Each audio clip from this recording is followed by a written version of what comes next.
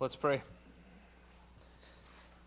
Dear Father God, we thank you for this moment, for this morning, for this opportunity that we have to come before you. Lord, there's so much going on in our own lives, in our own families, in our work, and in our retirement. Lord, as we come before you, we just pray for a pause on everything else that's going on outside this room. For a few moments that we can have to not be distracted by everything that is going to happen after 12:01 today. Lord, we sit in your presence for your peace, for your insight, and for the gifts that you give. In your name we pray. Amen. As far as it goes, there's a common saying that I'm sure a lot of us have heard before, that 10,000 hours spent in any single discipline will make you an expert in that exact area. Now, baseball, interesting pastime. Never played as a kid, and of course, as adulthood means I find myself as coach of a number of different baseball teams. Luckily, most of those are 4-year-olds, and it's more baseball adjacent than it is baseball. But in terms of that, if I continued the same training regimen and same skill sets that I did with those 4-year-olds through different levels, how quickly do you think that they would improve from there? How far would they get? If in our training we only ever worked at one-hand catches and never bothered to change the strategies and skills that we're working to build, how efficient would they be as baseball players in the rest of the world? Not at all in the slightest. We can spend time, we can spend hours, we can spend years of our lives working at skill sets, working to develop ourselves. But depending on how we're being developed will entirely define the outcome of what we can actually produce at the end of that. Because the reality is, our input does not always translate to an output in terms of effort. In terms of how much energy and time we give into something does not necessarily mean that the same amount of effort and energy will be received on the other end. And that's part of a little bit about how we're going to be looking at and how we're going to be exploring this concept of connecting to God's Word. Of recognizing that in how we connect will define how we experience that connection. And if we haven't readjusted or learned to approach differently, to develop different angles of skills of connecting to the Word, then we're going to be drastically restricted or freed with what we experience in that relationship from the Lord.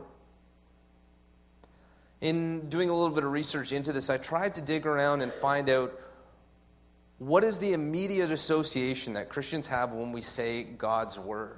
And I actually found a poll study done online, so very scientific, highly reputable, but it basically asked the question of, when you think of God's Word, what comes to mind?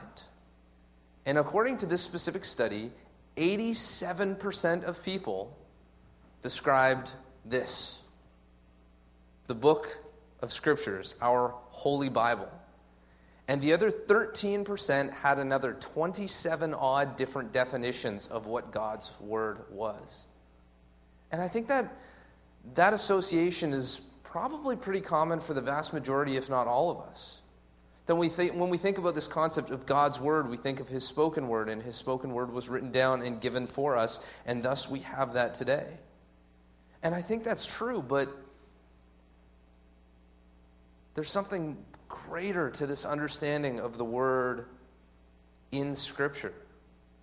It speaks to something much more broad than a single definition or single way of looking at it.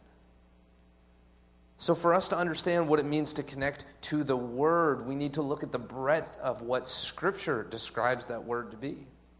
And in the New Testament alone, there are over 259 unique references to the Word. And none of them refer to this completed version of Scriptures that we have today. Because this completed version of Scriptures that we have today was not in existence in that moment when these events were experienced, when they were lived, when God's presence was there.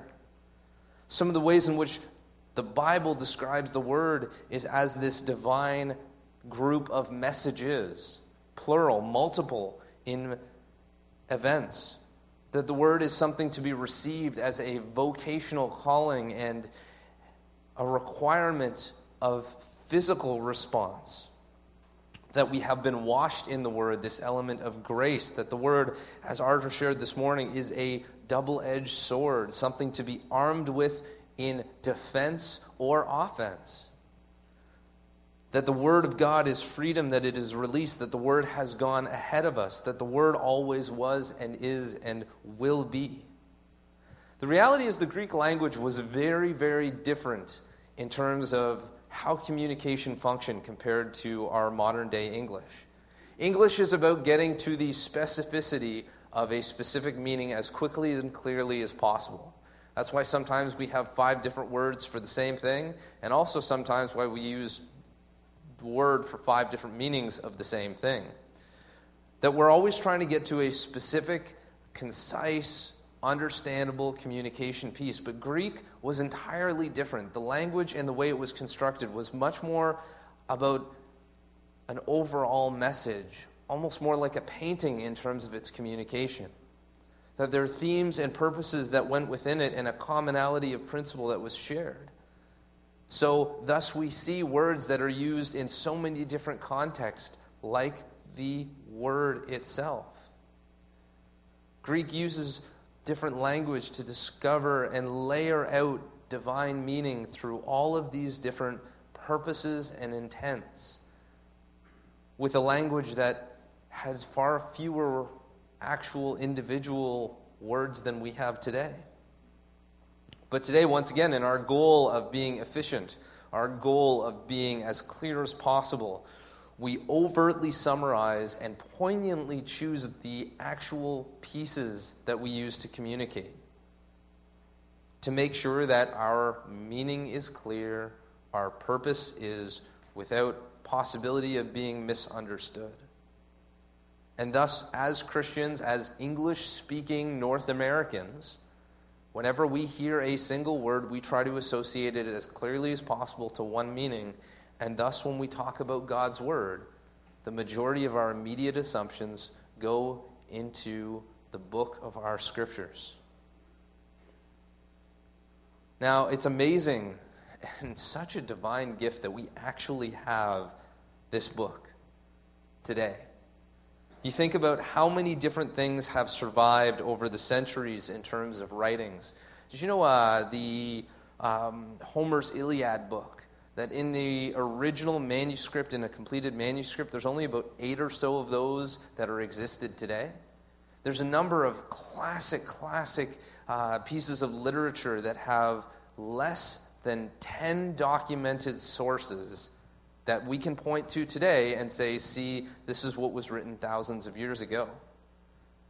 Yet Scripture, there's thousands upon thousands upon thousands of manuscripts that exist, that when we find them and study them today, we look back at what we have translated over these thousands of years, which was done hand by hand, generation by generation, and it's so amazingly accurate. The things that we're discovering today, the documents, and what our understanding and how that hasn't changed of what was written over these thousands of years. But the reality is, Scripture, the way in which we've assembled this book, the way in which we have chosen which documents have gone into it, has been a study and a trial through generations of looking for the most common and most accurate and most consistent documents. If there are thousands upon thousands of these manuscripts that exist, they read them all, they translate them all, and go with the most common and average and repeated phrases, which is why a few times, depending on which Bible you have, you'll see a few extra verses that these were not included in all of the original manuscripts. So what we have done in terms of this assembly is taken what we can guarantee and have confidence in as being accurate and as being consistently provable between multiple different source materials to give us this scripture that we have. And over the course of these generations, God has kept these individual documents pure and truthful to help give us a framework today that we understand. But have you ever noticed, and I'm sure you have, how we've got one story of Jesus between when he was born and when he went into ministry? Did they just stop writing for 30 years? It's not like they forgot over that time who Jesus was. Some people think that maybe he actually just sat in Joseph's carpentry shop for those 30 years and just built furniture. I wonder if any of it's still around. It probably would have to be. If Jesus built it, sitting somewhere.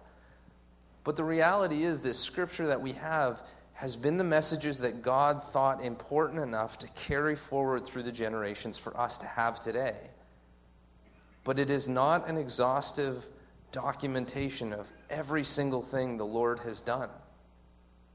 Even in our own lives, some of us might keep journals of our experience, but we are not recording the work of God in the same way that different generations have. And in that sense, we know that this is the meaning and the purpose of what God desired for us to know. The most basic structure and formation of his existence in creation. But there is so much more that God has done and is doing that we don't have nearly the same amount of documented account for. When it was written, we know that it was inspired. God led these writers to write these things in certain ways, to summarize certain themes, to give account for certain events, for prophecy to be written and held together, for the history that is actually written in terms of dates, numbers, and national movements, for these things to be the case and to be documented, not just in our own Bible, but outside that as well. And that God has brought this together for us to have today, since we do not have Jesus himself speaking individually.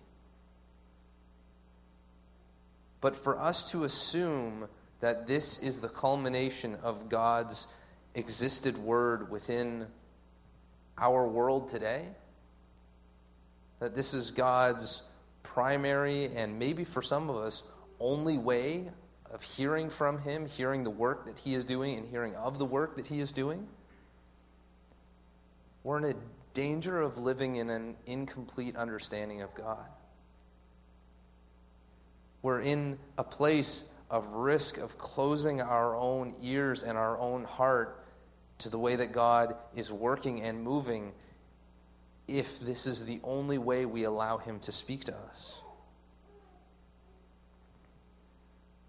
And in fact, there's been some amazing events that have happened and some pretty unique things around the world, ways in which the Lord has done great things when this copy of Scriptures was not even available.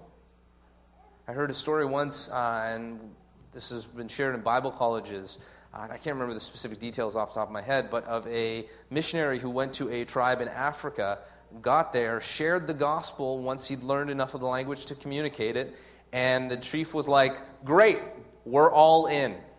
And the missionary was like, "They didn't tell us that this was going to happen. They didn't tell us why. Like, you don't have questions?" And he's like, "Nope, 100%, no, we're good." And he's like, "Well, why, like everyone?" And he's like, "Oh, absolutely, the whole tribe. We will convert and we will follow this Jesus." And the missionary was really at a loss, and he's like, "Well, why?" And he said, "Oh, we've known for quite a while the way we treat each other, that we're broken. And that we're too complex to have just been here by mistake or by chance. So somebody put us here. And if they put us here, they probably care enough about us to eventually tell us who they are. And when you showed up telling us all about the fact that we sin and we need Jesus, that fits exactly with everything that we have understood and everything that we've handed down through our generations. So we know we're good, we're in." No scriptures, no pastors, no body of believers to share. But God was speaking in that place, in that time, and preparing hearts. In Romans 1:20 it says, "For since the creation of the world, God's invisible qualities, his eternal power and divine nature have been clearly seen, being understood from what has been made, so that people are without excuse." Churches have been planted for generations without having the availability of God's word. Up until the time of Luther, it was kept restricted and only available and accessible by those who led the church, and it wasn't even available for individuals to go home and to sit and to pour through and to be blessed by and to grow from. So it's important for us to remember that Scripture is this divinely guided and inspired resource for us, that it has a purpose for us in teaching, rebuking, in correcting, and in guiding, in training in righteousness, as it says. That it has been kept together for us for a purpose through generations and will continue to have this collection of truth in terms of who God is and who his existence in creation is meant for. And it's important to remember that we are blessed to have this, but we are unique in the fact that we do. Since all around our history and all through the world today, there are individuals who do not have access to this, who do not have the freedom to have 12 of them at home and one in their pocket on their phone. Yet God is still at work and moving. And all of these other mentions of God's word within Scripture start to have new meaning and new power in terms of how they're moving. And even in terms of Scripture, and we've all had the question as pastors before that at some point or another, well, Pastor, which version of the Bible is the best one? Because there are lots of them, and everyone believes that their favorite version is the best one, whether it's KJV, NLT, NRSV, and I know the best one, so if you tell me, I'll tell you, but that's only my opinion, just like it is anyone else's. Because once again, so many have been written from different forms, whether word by word, phrase by phrase, sentence by sentence. But the one that we can actually have the most confidence in, the one that we can actually depend on for the perfect clarity of instruction, is the one that I bet there's only 6 people in this room who can actually read. And I would have said 5, but Nick's here today too. In terms of the original Greek and the original Hebrew. So how we are approaching and how we are understanding the Lord's word is given to us in a way and in a form that we have available in terms of a language that allows us to experience God's teaching and God's blessing. But we're reminded that this concept of God's word is so much greater than any one single form. And Scripture is a tool to help us understand that word. Scripture is not the only or the main or the central version of that. It is one central and important piece to a greater puzzle. The corner piece that most of us who aren't insane start by building a puzzle with. We find those corners and it builds for us the structure around it. And we know that God's word existed before this assembly of documents ever came to be. So we need to reimagine as believers today how we want ourselves to develop. Most of us who've been in church at least a few years now, and a few years being decades upon decades, we've definitely put in at least 10,000 hours of spiritual training and development. For some of us, we may have sat through 20,000 hours of sermons alone. But we need to be looking at how in which we are receiving and what we're doing with what it is that we receive when God is giving us His word. Because if we have a hopes of understanding 260 different forms of God's Word, it will require us to be coming to this process open-handed and recognizing that God's Word is actually in concept and in its most basic and simple principle, the person of Jesus Christ. In the beginning was the Word, before humanity, while the earth was formless and void. The Word was with God, and the Word was God. The Word was the person of Jesus Christ and his continued dialogue and existence and partnership with creation. And I think for us today, especially when it comes to being so performance valued, it's really easy for us to get in a place where we think that it's our own effort that produces the blessing that God gives. And I don't think any of us would say it exactly like that or think that. But how often do we think to ourselves or even internally criticize ourselves that we're not spending 4, 5, 6, 7 hours a day reading our Bibles? That we're not waking up at 3 a.m. and spending from 3 a.m. till 7 a.m. like we heard some faithful individual at some point or another praying behind closed doors themselves before they head out to their day. I think the reality is that it's very easy for us to look at our faith and think, if only I do more, if only I am able to do this, if only I get the chance to do that, then I will be all the closer to God. And although these things and Scripture builds for us a better understanding of God, it is not the thing that saves us.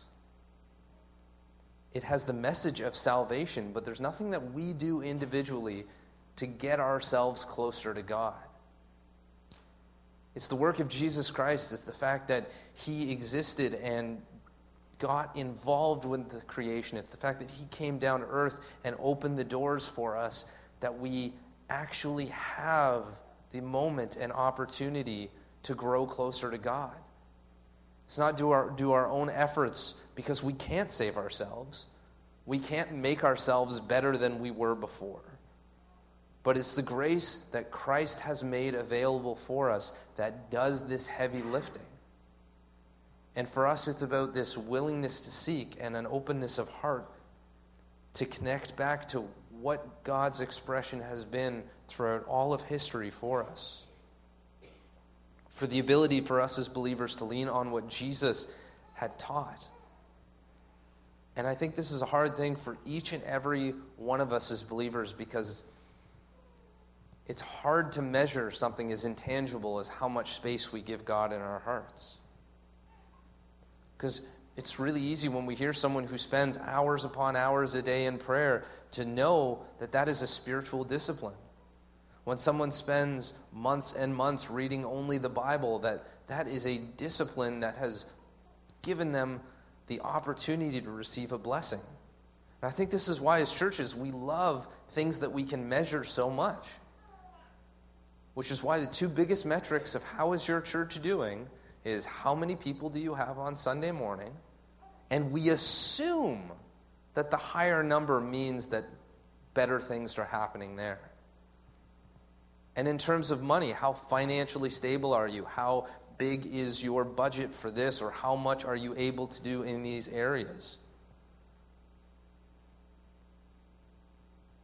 But by coming to what the Lord is doing in his kingdom with that type of mentality, we're assuming that just because there's a lot of people there, that something amazing is happening. And I know for us as a church, as Markham, we feel the stress of the numbers. Because a long time ago, we were a lot more sizable than we used to be or are right now.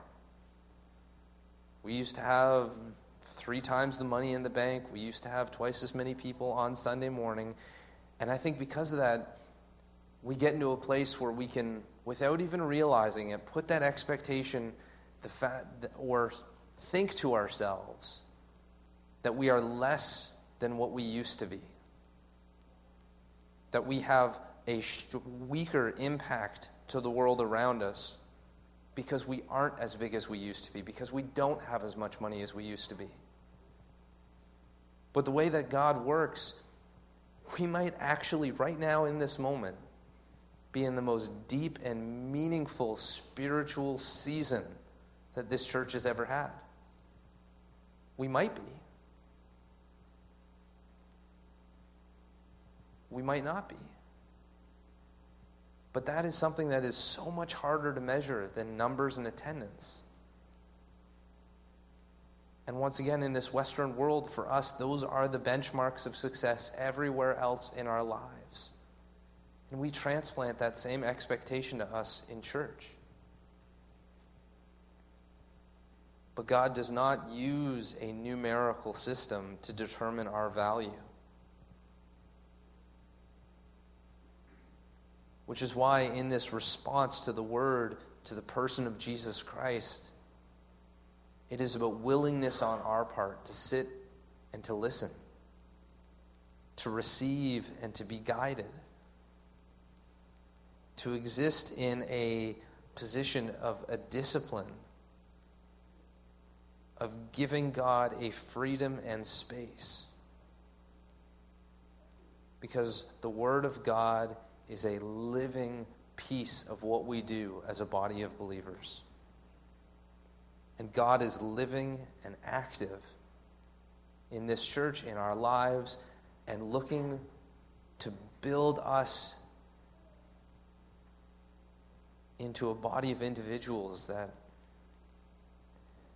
has an amazing potential to impact the lives of those around us. He has given us the tools that we need, that He has kept together for generations through thousands of translations and reproductions. And He has proven to us just how whole this book is. And He has given us this so that we can, in confidence, in an expectation and a knowledge of something great, not because we made it, but because He is with us in it, of an opportunity to move forward in terms of this kingdom purpose. And I think this is the part where we need to constantly be reminding ourselves that this is Jesus who has done the work for us. Jesus who has provided this opportunity of salvation, of healing. And it's through trusting Scripture and these tools that we can get closer to the goals that we have as a church. To be seeking to living in a way that we connect to the fact that Jesus has made this possible for us. And to remember that He has built this for us before the foundations of the earth existed. That it wasn't something that for Him was ever a short-term engagement,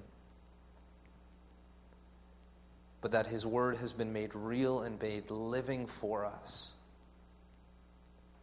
That whether we're alone in our car, stuck on a plane, or in a bathroom at a restaurant, that we have access to the living Word. And God has surrounded us, and especially in this country, with such an immense amount of resource to have confidence in what He is building us, and confidence in what He invites us to build with Him. Let's pray. Dear Father God, as the team comes forward, Lord, we seek to get a better confidence in not trying to fix everything ourselves. Lord, we ask that You give us a sense of confidence in not getting washed away with our own ideas of success, of looking around us at other churches, at other organizations, and to become envious of their size and stature. Lord, we ask that you have us look into our own hearts and measure the change that we see you making in our lives. Lord, as you have given us your word, your message, and kept that true through scriptures, we ask you to continue to just build in us an ability to come to you open-handed, to seek your guidance for the creation and for the care of those around us, and that you would allow us and train us in a way to use what we have to the best of our ability for your glory, that we would feel the renewal and change in our own lives, so that we can help the people around us feel that and experience that too.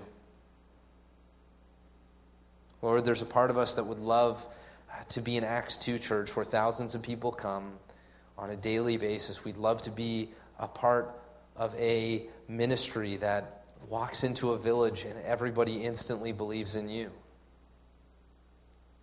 And Lord, we know that that type of thing still happens in this world because you and your word are still the same.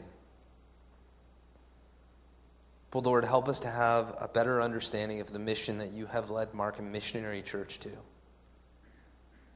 And help lead our leaders, myself included, to come up with what your measure of success is for us as a body. Because, Lord, we want to be faithful. We want you to reign true. And Lord, we give you this time. In your name we pray.